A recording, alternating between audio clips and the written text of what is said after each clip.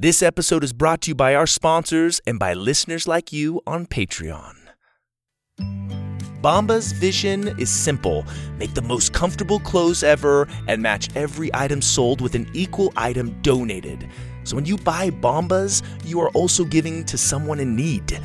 Bombas has designed their socks, shirts, and underwear to be the clothes you can't wait to put on every day.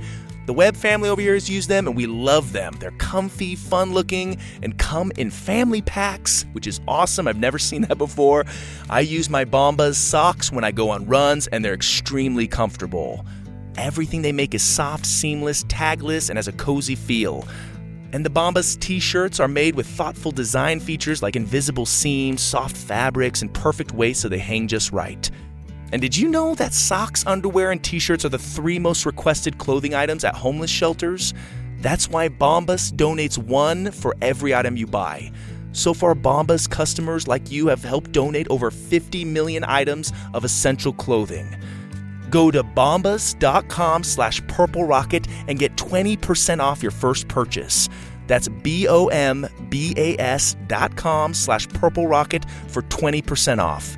Bombas.com/Purple Rocket. Parents, school's out, summer's here, and the kids are back at home with a lot of free time. Go wild with wonder this summer without school. Enroll in a fun, flexible learning experience with over 140,000 online classes and camps for every kid with any interest. Look, as a fellow parent, I get the pressure of finding something engaging and useful for our kids to do over the summer break. OutSchool can help keep them engaged and their minds stimulated and their imaginations firing. They offer every kind of class you can imagine, from entrepreneurship to freestyle dancing to art, even magic lessons. There's something for kids of all ages, grades, and interests.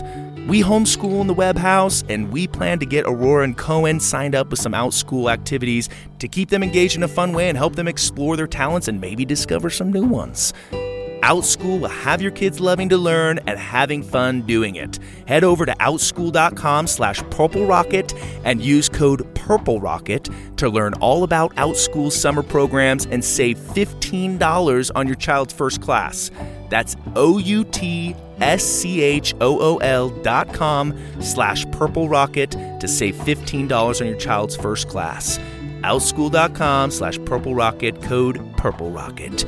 And don't forget, parents, supporting our sponsors is a great way to support this podcast. And now, back to our show. The Purple Rocket Podcast presents Life.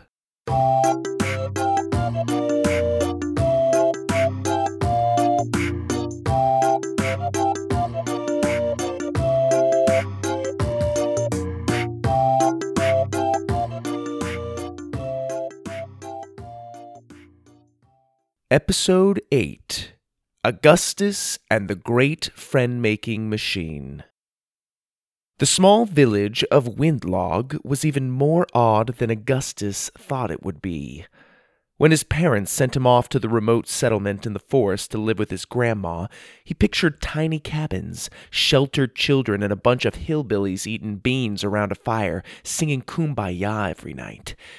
Windlog was all that and more. For starters, the only way to get to Windlog is by mule. It is a long, arduous journey through dense forest and thin trails that wind along cliffs. Augustus thought you'd have to be crazy to live in a place that was so hard to get to, and when he arrived, he realized crazy just might be the only thing keeping Windlog alive. People with big, frizzy hair wore suspenders over their colorful tie-dye shirts. They rocked in rocking chairs made of metal, spare brooms, and boxes as they played their harps. They even painted flowers, butterflies, and rainbows on the outside of their cabins, because leaving the bare wood just wasn't interesting enough for them. Even the cabin roofs were odd, slapped together in no particular order, with multicolored clay tiles. The windloggers, as they were called, even painted the trunks of the pine trees surrounding their tiny mountain town.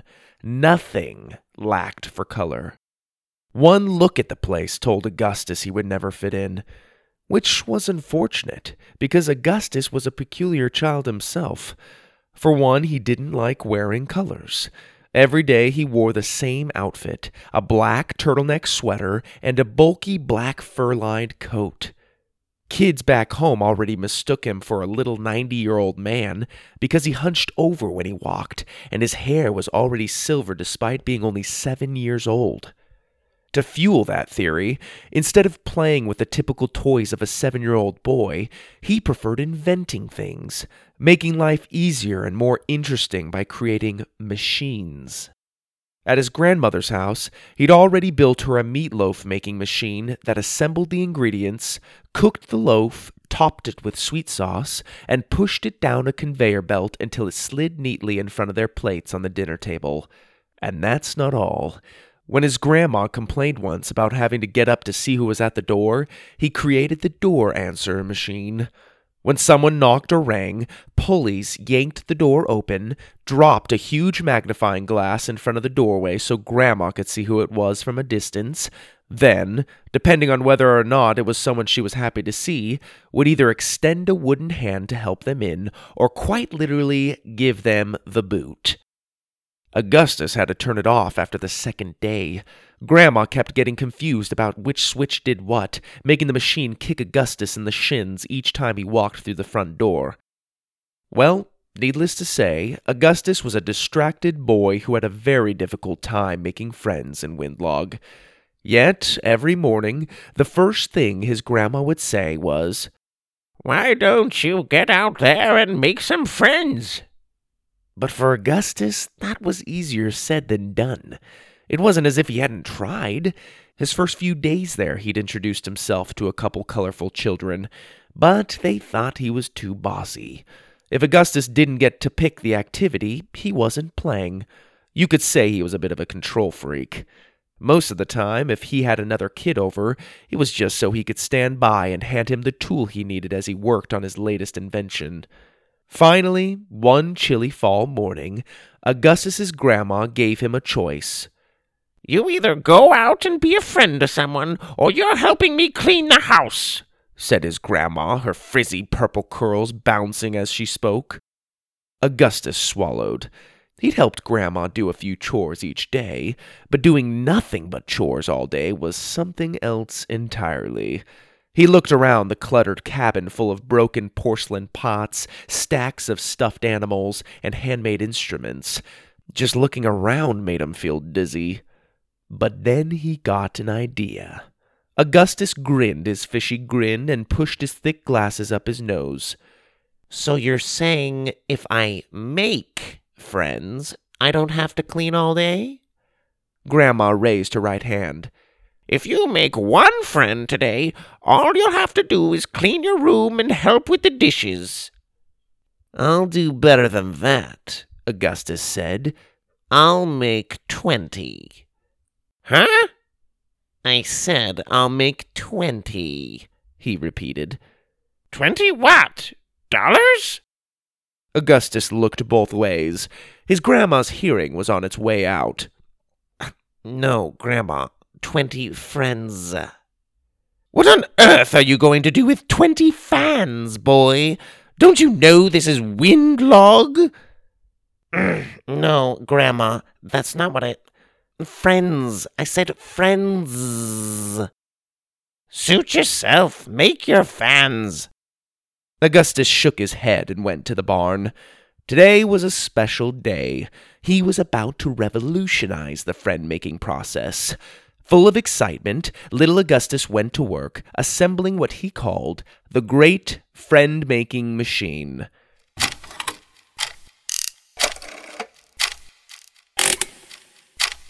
He hammered and drilled, he programmed and soldered, he banged around and fiddled around, all while laughing maniacally to himself.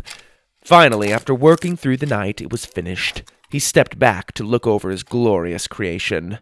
A covered wagon sat awkwardly on a platform. Different-sized wheels jutted out its sides, while gears and wires protruded out every which way, some connecting to each other, others connecting to the wall. Augustus took off his smudged goggles. "It's time to get friendly." He pulled the switch. Lightning bolts zapped into the coils in the back of the wagon, shooting electricity through the circuits and wires. The mismatched wheels started to turn. They rotated in opposite directions at different speeds. Faster and faster they went, blowing Augustus's thick silver hair back. As the wheels spun, lights flashed inside the covered wagon canopy. The flashes grew quicker. They strobed in the barn, slowly revealing shadows growing inside. One last zap of electricity and a whistle was blown.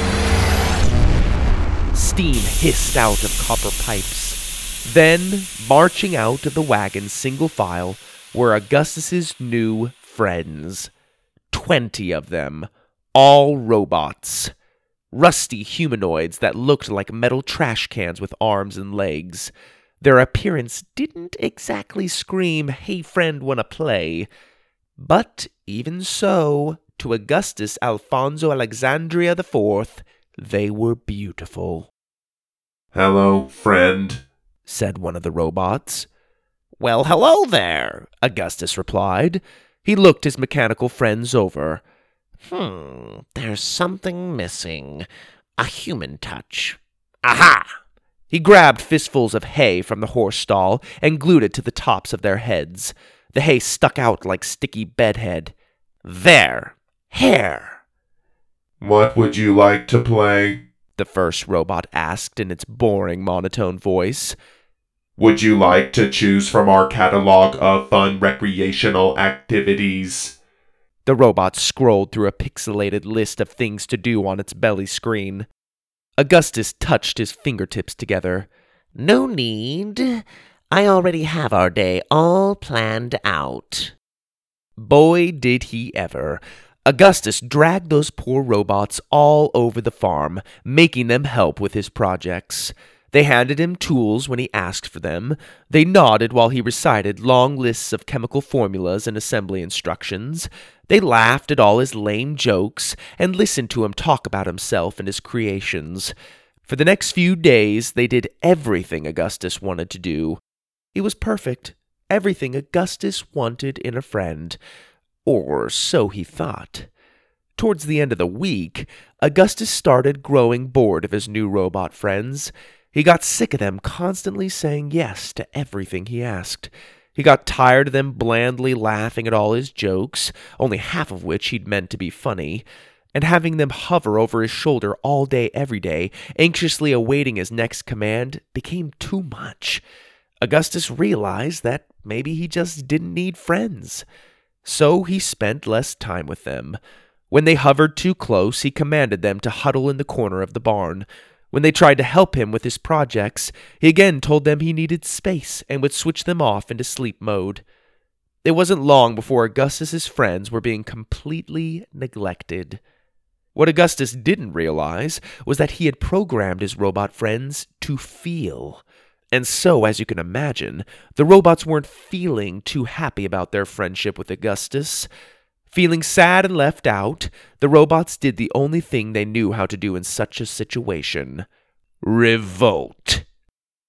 One morning, while Augustus ate breakfast with his grandma, the robot friends snuck out of the barn and headed into town. Augustus looked up from his plate of rainbow oatmeal as the sounds of angry shouts and screams sounded in the village. His stomach twisted. He knew there was only one thing it could be. Quickly, he grabbed his fur-lined coat and bolted out the door. Down the road, he could see his 20 hay-headed robots jumping between cabin roofs, tearing off ceramic tiles and throwing them at each other. Windloggers fled from their homes, screaming and covering their heads. "Stop that this instant!" Augustus shouted. But the robots didn't respond. "I said stop! Back to the barn now!" He ducked as a ceramic roof tile whizzed over his head. Augustus started to panic. What was he going to do? The robots weren't listening to him. How was he going to stop them? If he didn't do something soon, they'd flatten the entire village by sundown. Great. Now they're chopping down the trees. One of the robots hacked at a painted tree until it toppled over, nearly crushing the church on its way down. Augustus looked over the fleeing windloggers. He spotted a group of 3 colorfully dressed kids hiding behind some barrels. He ran over to them.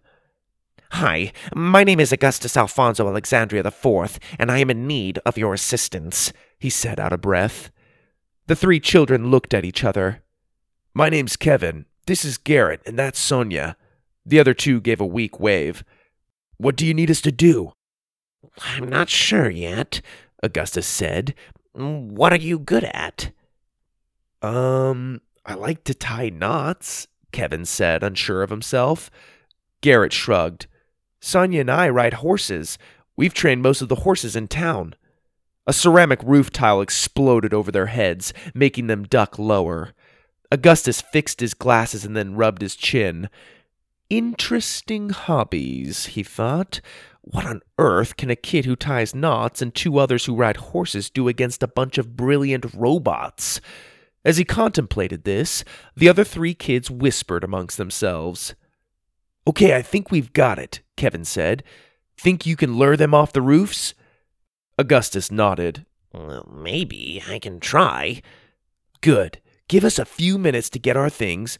Listen for the call of a peacock. Once you hear it, get them off the roofs. We'll take care of the rest." "You would pick a peacock," Augustus mumbled. "What's that?" "Sounds like a plan," Augustus replied. Kevin, Garrett, and Sonia snuck away and left Augustus alone to watch his creations wreak havoc through the village. Minutes later, he heard it, the call of a peacock. It was surprisingly accurate. Taking his cue, he walked out into the street and called to his robots. "Friends! Hey, friends, over here!" The robots stopped their shenanigans and looked down at him. "I just wanted to apologize for making you do everything I wanted to do," Augustus said. "I should have let you pick from your category of activities as you suggested." He now had their undivided attention. "How about we go back to the barn and we can smash tiles, cut wood, and go bananas? Be as destructive as you like. There's a lot of cool stuff to destroy in there." The first robot jumped off the roof. "We don't want to laugh at your lame jokes anymore." Augustus rolled his eyes. "Fine." The first robot accepted the terms and waved for the others to follow. All jumped off the roof and followed Augustus down the road toward his grandmother's cabin. Hopefully those kids were going to show up soon, Augustus thought. This would be a terrible time to be pranked. The last thing he wanted was to bring the tornado of destruction home to Grandma. Right as the cabin came into view, he heard hooves rumbling down the road behind him. Augustus and the robots turned to see Garrett and Sonia galloping towards them on horseback, holding between them a large handmade net that looked thrown together by Kevin. Before the robots could react, the horses rode by them, catching them in the open net. As the last robot was swept up, Garrett and Sonia closed the net and waited for Kevin to run over and tie it closed with his strongest knot. Then, using 2 extra strands of rope, he tied the net to both horses' saddles. All Augustus could do was stare in amazement. Such primitive ingenuity, he thought. "Well, where should we take them?" Kevin asked, tightening his last knot on Sonia's saddle. Augustus snapped his fingers. "I've got just the thing." Minutes later, the horses had pulled the net of robots down to the river and then dragged Augustus's not-so-great friend-making machine down next to it. Augustus switched the robots into sleep mode and then loaded them onto the wagon. With a solemn salute, they pushed the wagon into the water and watched it drift down the river. It winded peacefully through painted pine trees and disappeared as the sun set behind the mountains. Kevin patted Augustus on the back. "Now that we've gotten that out of the way, what do you say we head back into town, fix a few roofs, and paint something?" Augustus cringed. He didn't love painting like the other windloggers, but, strangely enough, the more he thought about it, the more fun it sounded to spend time with the group. It wasn't the painting that he cared about. It was his new friends. "Sounds good to me," Augustus replied. Together, they headed back into town, and after fixing the damaged roofs, painted a mural of the robot invasion on the side of the log cabin school. Augustus grew to love the town of Windlog, thanks to his new group of friends. From that point on, they played together nearly every day. Some days they painted, some days they tied knots, other days they rode horses, and sometimes they built crazy machines together.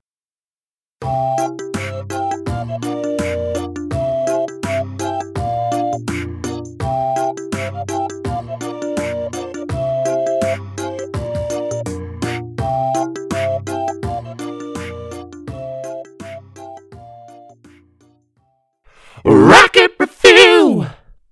What's up, Rocketeers? I wanted to talk to you all about friends today and how to be a good friend. I'm sure many of you know what it feels like to try to make new friends. Whether you've moved to a new school or neighborhood, it isn't always easy, is it?